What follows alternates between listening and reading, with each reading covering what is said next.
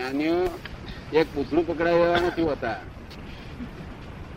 લાભાલાભ નો વેપાર. જ્ઞાનીઓ શું કહેતા રહેશે કે લાભાલાભ નો વેપાર કે 95% શરીરને ફાયદો, શરીરને મને ડુંગળીથી ફાયદો થયો તો 5% મારે ડુંગળીને લીધે નુકસાન થયું અને મને 25% ફાયદો થયો એટલે મારે ઘેર 20 રહ્યા. એવી રીતે ગણતા હતા. જયારે આ લોકો એ લાભાલાભ નો વેપાર ઉડાડી દીધા છે અને મારી જોડીને ડુંગળી બંધ કરે, બટાકા બંધ કરે. શા માટે? તમારે વેર છે બટાકા જોડે કે તમારે ડુંગળી જોડે વેર છે? અને એ જ યાદ આવ્યા કરે. શું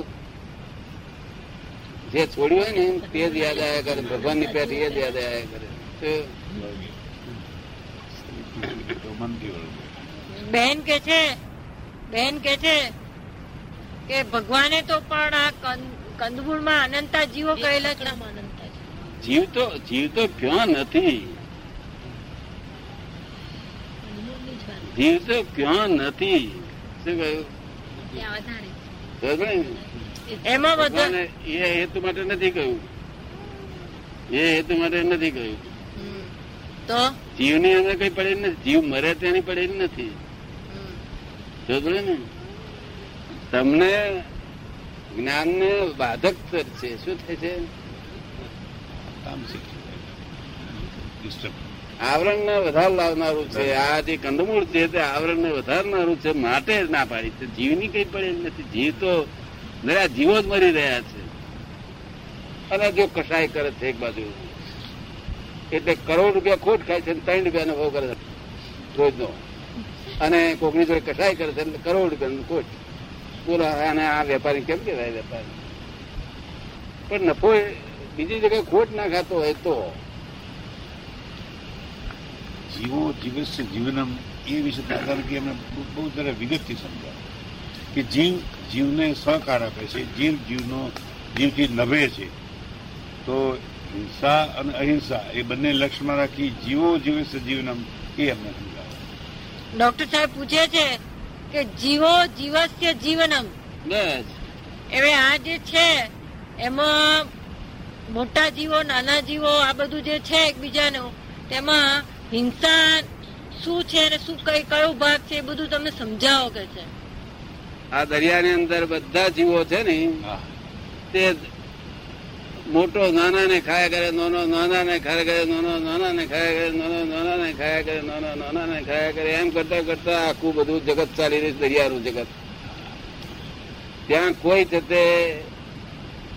ત્યાં આગળ બતાવવા જતો નથી. આપણે અહીં આગળ પૃથ્વી ઉપર જ અહીં આગળ બતાવવા જાય છે લોકો. અહીં ભગવાને કહ્યું છે કે જે જીવો હાલી ચાલી શકે નહીં, જો ત્રાસ પામે નહીં, એ જીવો તમે ખાજો સારી રીતે. શું કે છે? જે ત્રાસ પામતા નથી આપણે એ ખાજો સારી રીતે. આપણે ઘઉંને બાફવા નાખવા હોય તો ઘઉં નાસી જાય ખરા? ઘઉં, ચોખા, દાળ બધું ખાઈએ છીએ. બધા જીવ છે બિચારા. આમ વાઈએ નહીં ઉગે બધા જીવ. જો બધા જીવ છે પણ જે ત્રાસ પામે આપણામાં હાથ હળાજી નાસી જાય, ભાગી જાય, ભય લાગે તે જીવોને મારશો નહીં કે છે. બીજા જીવોને માટે ભગવાને કશું કહ્યું નથી. ખોરાક ખાધા છૂટકો જ નથી માણસને. અને તે એ જીવની ખોટ તો જાય છે અવશ્ય. ખોરાક ખાધો ને એની અવશ્ય ખોટ જાય, પણ એ તમે ખાધા 5% નુકસાન અને તમે જીવ્યા આખો દાડો અને ધર્મ કરો તો 95% ફાયદો.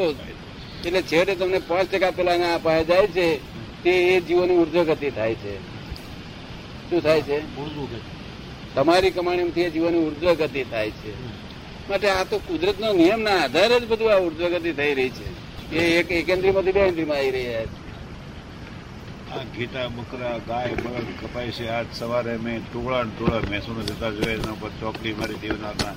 તો એ સતયુગમાં એમ કે આ જીવો નહોતા કપાતા કે ખાલી કળયુગમાં જ આવું થયું છે બધું? આ જે ઘેટા બકરા બધા ટોળા ને ટોળા કપાય છે અત્યારે.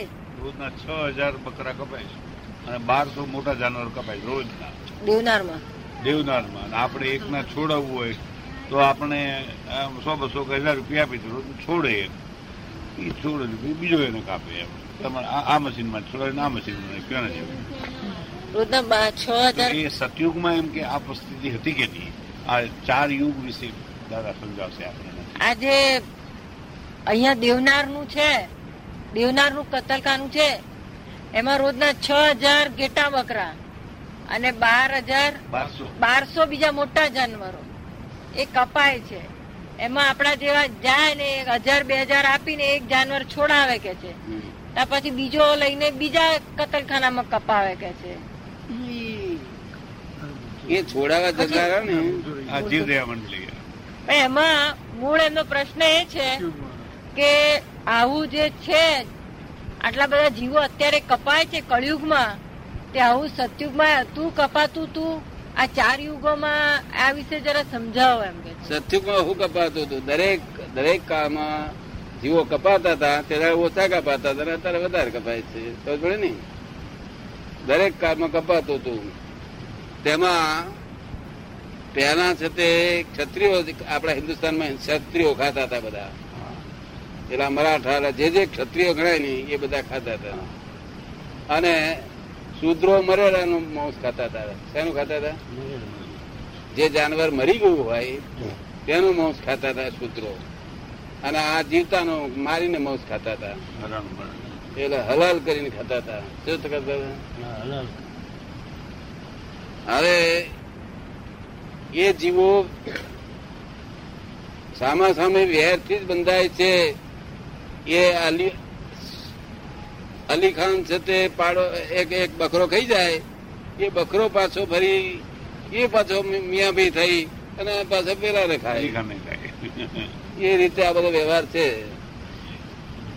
તો વેર જ બાંધે છે. ફક્ત એકલા એકેન્દ્રિય જીવો વેર બાંધતા નથી. એ પોતાનું 2 ઇન્દ્રિયમાં આવે છે. બીજા બધા જ વેર બાંધે છે. જે ત્રાસ પામે છે વેર બાંધે છે. અને વેર બાંધે છે એટલે વિચી થઈને કરશે, સાફ થઈને કરશે. એનો જલ્દીઓ પાછો બકરો થઈને પાછો કપાય છે. દાદા દાદાને પૂછો ને કે આ બધામાંથી એકાદ ને મોક્ષ મળે કોઈ કરોડમાંથી, તો પછી ભગવાને બધી આ લીલા એ મરઘું કપાતું હોય ને તે ઘડી એનો જે આર્તદાદ સાંભળો તો આખી જિંદગી સુધી વૈરાગ ના જાય એટલું આર્ત થાય છે. અરે રડતા હોય છે રસ્તામાં પ્રાણીઓ જાય, એ લોકોને ઇન્સ્ટિંક્ટિવલી ખબર પડે કે અમને કેટલું કતલખાને લઈ જાય છે. એના આંખોમાંથી પાણી પાછો નિયમ કેવો? હિન્દુઓ એક ઝટકે મારે, આપડા ક્ષત્રિયો એક જ ઝટકે ઉડાડે, અને મુસલમાનો ગતિ ગતિને મારવાનો. બોલો આ રિવાજો કેવા કેવા હોય છે. પણ તે સામ સામ બદલા લેવાય છે. એમાં જેને જે કરશે તે ભોગવશે. એમાં આપણે કશું લેવા દેવા નથી. આપણને આ એકેન્દ્રિય જીવો કહીએ છીએ તેનો કોઈ જાતનો બાદ છે નહીં. બાકી આ પાણી છે ને એ આખું જીવો જ છે બધા. એને જલકાય કહેવામાં આવે છે. કેવું કહેવાય છે? અપકાય. કાય એટલે શરીર. પાણી રૂપી જેનું શરીર છે એવા જીવો. અને પાર ક્યાં આવે? પણ નકામો ઢોરાઢોળ ના કરો એમ તો એ તો વાત ખરી ને. નકામો દુરુપયોગ ઢોરાઢોળ ના કરો. અમે આ પેલા ટબમાં બેસીએ, આ ઇંગ્લિશ ટબ વાપરીએ તો હું 3 વખત થાય તારે 1 વખત ખેંચું કર્યું તો બધી ઢોંકી રાખવું. તો કેટલું પાણી, ધમધોકાર પાણી. હા, એ બધું આનો કઈ પાર જ નથી આવ્યો. એને જે કઈ કરતા હોય ને તે કરતા રહેવું. આમાં કઈ છૂતાછૂત કરવા જેવું છે નહીં. ફક્ત ત્રાસ પામે એ જીવને નામ ના દેશો બને ત્યાં સુધી એઝ પાર એઝ પોસિબલ ત્રાસ પામે આપણાથી. શું પૂછતા શું ડાક્ટર સાહેબ પૂછે છે બીજું? ચૈતન્યમાંથી એક તિખારો કે જેને આત્મા કહીએ એને અલગ કરી એને શરીર ચોંટાડ્યું ભગવાને કે તું એની અંદર ઉઠાઈ જા, અને પછી કહેવું તો એમાંથી બહાર નીકળે મારી પાસે પાછો આવ. હવે આ બધી એક્સરસાઇઝ ભગવાને શા માટે બધી કરી? શું કામ કર્યા કે છે આ ચૈતન્યમાંથી એક તિખારો નીકળીને પછી એને ભગવાને પાછો શરીરની જોડે ચોંટાડ્યો, અને પછી પાછો ભગવાન કે છે કે એમાંથી તું છૂટીને મારામાં આવી જા. તો કે આ બધું કે છે કસરત થાય. કસરતો શું કરવા ભગવાને કરાવી કે છે? આ ભગવાને આ બધી લીલા શા માટે કરી કે છે? લીલા કરી જ નથી ભગવાને. ભગવાન ખુદ સપડાયા, લીલા કરી જ નથી. લીલા કોણ કરે? રામલીલા વાળા કરે. કોણ કરે? ભગવાન લીલા કરે. ભગવાન તો ભગવાન જ છે, ત્રણેય કાળ ભગવાન છે. તો એમને દુઃખ જોયું જ નથી. આપડી બેન ચાલતી હા, અહંકાર દુઃખ ભોગવે છે. કોણ ભોગવે છે? કલ્પિત સુખ જે ભોગવે છે એ જ કલ્પિત દુઃખ ભોગવે છે. એ તો નિર્વિકલ્પ છે, સમાધિ સુખમાં છે. ભગવાન અને God is in every creature whether visible or invisible પોતાના પરમ સુખમાં જ છે. અને જે ઉપર સિદ્ધ ગતિમાં જઈને બેઠા છે એના તો સુખનો જ પાર નથી. કારણ કે દેહ પણ નથી, તો આગળ દેહનું વજન પણ નથી રહ્યું. આનંદ મોક્ષમાં કે પાણી થઈ જાય, સંજોગો ભેગા થાય ને વરસાદ તૂટી પડે. મોક્ષ શા માટે? કોઈ કશું કરનાર જન્મ સુધી ભગવાન કુદરતી રીતે બનેલી ભગવાન આપણને મળે, એના ગુણગાન ગાઈએ, એના દર્શન થાય. સારો કે કલ્પના કાલ્પનિક દેવો છે, રૂપક આપ્યા છે લોકોને. ડોક્ટર સાહેબ પૂછે છે કે આનંદ છે તો મોક્ષમાં છે કે પછી જન્મો જન્મ ભગવાનને શોધવામાં, એને પ્રાપ્ત કરવામાં અને એના ગુણગાન ગાવામાં અને એના સ્વરૂપમાં મળવામાં આનંદ છે? પોતાનો સ્વભાવ જે આનંદ છે ને એ સ્વાભાવિક આનંદ, એની વાત જ જુદી છે. આ તો આ આનંદ જે છે ને, આ જે ગુણગાન ગાવાનો આનંદ તે તાપમાં ફરેલા માણસ ને બાવરિયા નીચે બેહાડે તાર બહુ આનંદ થાય. એના જેવું છે આ. નહીં તો બાવરિયા નીચે સુખ હોતું છે. પછી આપડે તો 4 કલાક બેહાડીએ નહી તો બસ તો પણ કંટાળે.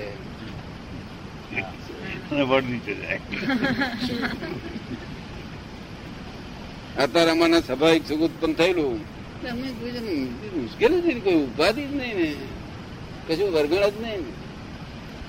આ ટેપ રેકર્ડ શું બોલે છે એ જોયા કરે, જાણ્યા કરે. એ ખરું ખોટા નહીં, જોખમદારી નહીં કરતી. કારણ ટેપ રેકર્ડ બોલે છે, મારે હું તો જાણનાર. તો મીરાબાઈ, તુકારામ, બનતા સુધી ટેપ બહુ ઊંચા પ્રકારની છે. શું થયું? ડોક્ટર સાહેબ પૂછે છે નરસિંહ, મીરા, જ્ઞાનદેવ, તુકારામ આ બધા જે થઈ ગયા સંતો, તે મોક્ષે ગયા કે પછી એમના અત્યારે શું હાલ છે? એ બધા અત્યારે એ મુક્તિને માટે લાયક થઈ ગયા હતા, પણ મોક્ષે લઈ જનારો દરવાજો ખોલી આવનાર કોઈ હતું નહીં. શું? એટલે ભક્ત ને ભગવાન જુદા રહેલા છે. શું રહેલું છે? જુદા છે.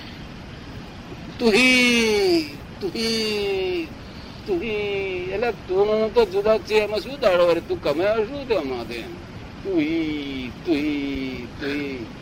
શું પડે ને? તું જ શું બધે, તું જ શું બધે, તું જ શું બધે. પણ એમાં તારું શું વળ્યું? તે અંદર બી છે ને. હું જ છું બોલું, હું જ છું બધે. અમે શું બોલીએ છીએ? હું જ છું બધે, હમ બ્રહ્મા, હું જ છું બધે. શું? અને તમારે પણ એ બધું બોલું કે હું જ છું, હું જ છું. એક જ વાત છે ને. શું કે છે? એક જ વાત છે ને. એ તો એ તો એક જ વાત છે ને. કેમ? બધે તું છે તું છે ને હું છું. તો બધું તું નો હું ભેદ છે. એ ભગવાન અને ભક્ત નો ભેદ છે. તું છું, તુહી એટલે ભગવાન નો ભક્ત નો ભેદ છે. એ ભેદ છે ત્યાં સુધી જીવ શિવ નો ભેદ છે. શું છે? અને એ જ જીવ શિવ જ છે એવું ભાન થયું કે હું છું, હું છું, હું છું, હું થયું એટલે સ્વતંત્ર થઈ ગયો.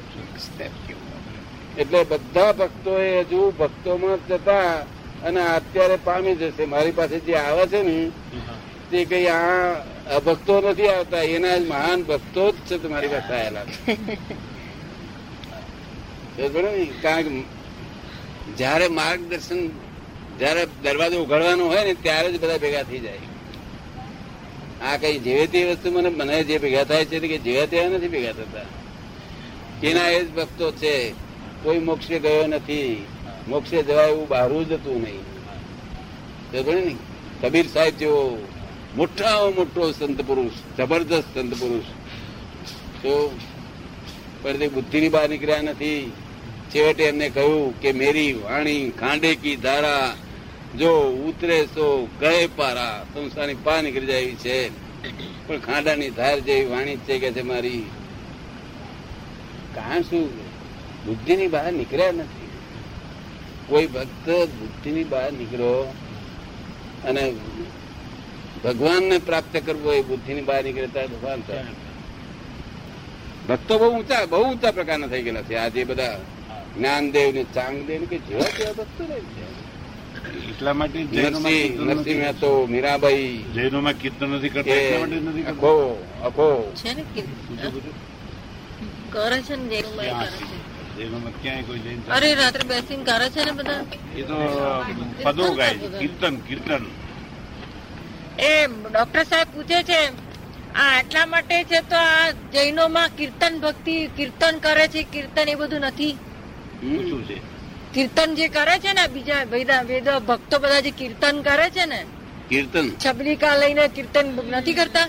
હા, તેવું જૈનોમાં નથી કરતા ને, બહુ ઓછું કરે. જૈનોમાં કરે છે ને, કરે છે એ છબલિકો બબલિકો બધું માર ધમાલ કરે છે. કારણ કે એનું કારણ શું કે એને ફર્સ્ટ સ્ટેન્ડર્ડ કહેવામાં, શું કહેવામાં, લોઅર સ્ટેન્ડર્ડ થઈ ગયું. શું થયું કે છબલિકોની જરૂર પડે છે એટલે શું તમે તાલમાં શેમાં રહો છો? અવાજ નીકળે, મૃદંગ ને એ ને બધું ઢોલકાન બોલકાન વાજિત્ર બધું તાન શેમાં રહો છો? આમાં તાનમાં છે. ભગવાનના તાનમાં આના તાનમાં એકાગ્ર થાવ છો, એકાગ્રતાનો આનંદ થાય છે. એટલે તમે મનમાં માનો છો કે આ ભગવાન તરફથી આવ્યો છે. જો એટલું જ છે. એ તો પણ ભગવાનના સ્વરૂપની એકાગ્રતા કરવા માટે આપણે કરીએ છીએ ને. એ તો પણ આપણે ભગવાનના સ્વરૂપમાં એકાગ્રતા કરવા માટે કરીએ છીએ ને. આજે છબલિકા ને બધા તાનમાં થાય છે તો એ તો આપણે ભગવાનના સ્વરૂપમાં એકાગ્ર થવા માટે કરીએ છીએ. ના, એ કરવા દે ભગવાનને ખુશી કરવા, પણ પોતે જ છબલિકામાં તાન મન થાય, તન્મય આકાર થઈ જાય છે. કરવા જાય છે ભગવાન રાજી. શું ભગવાન તો રાજી જ છે ને. સમજો ને, આ દેરાસરમાં શું કરેલું હોય છે? જો સુગંધી કરેલી હોય છે, જો પેલું આમ ફેરવાનું આપે છે, જો ઘંટ વગાડવાનું હોય છે, જે સુગંધી હોય છે, એ બધું તમને જે એની વાગ્યો કરે છે એ બધું તમારું મન બહારથી એકાગ્ર થવા માટે, ઇન્દ્રિયો એકાગ્ર થાય તો માણસ એકાગ્ર થાય તો ચિત્તવૃત્તિ અહીંયા આગળ ફોટો લે, ફોટોગ્રાફી લે. એ હેતુ માટે આ બધું સાધનો છે. બરાબર ને? અને ઘંટો શા માટે વગાડવામાં આવે છે કે બહારનો કોલાહલ સંભળાય નહીં. બહારનો કોલાહલ સંભળાય નહીં. જેમ આપણે વાજિંત્ર વગાડીએ છીએ ત્યારે જેને આવડતું ના હોય તે એક સૂર ખુલ્લો રાખે છે અને પછી શીખે છે. તો જેવી રીતે બહારનો કોલાહલ સંભળાય નહીં અને ત્યાં આગળ ચિત્તા એકાગ્ર થાય. એક ફરો પ્રિન્ટ થયું નહીં તો ઘણું હિતકારી થાય. ચિત્ત ફોટો જ લે છે. ચિત્ત હંમેશા ચિત્તનો સ્વભાવ શું? ફોટોગ્રાફી લયા જ કરવું.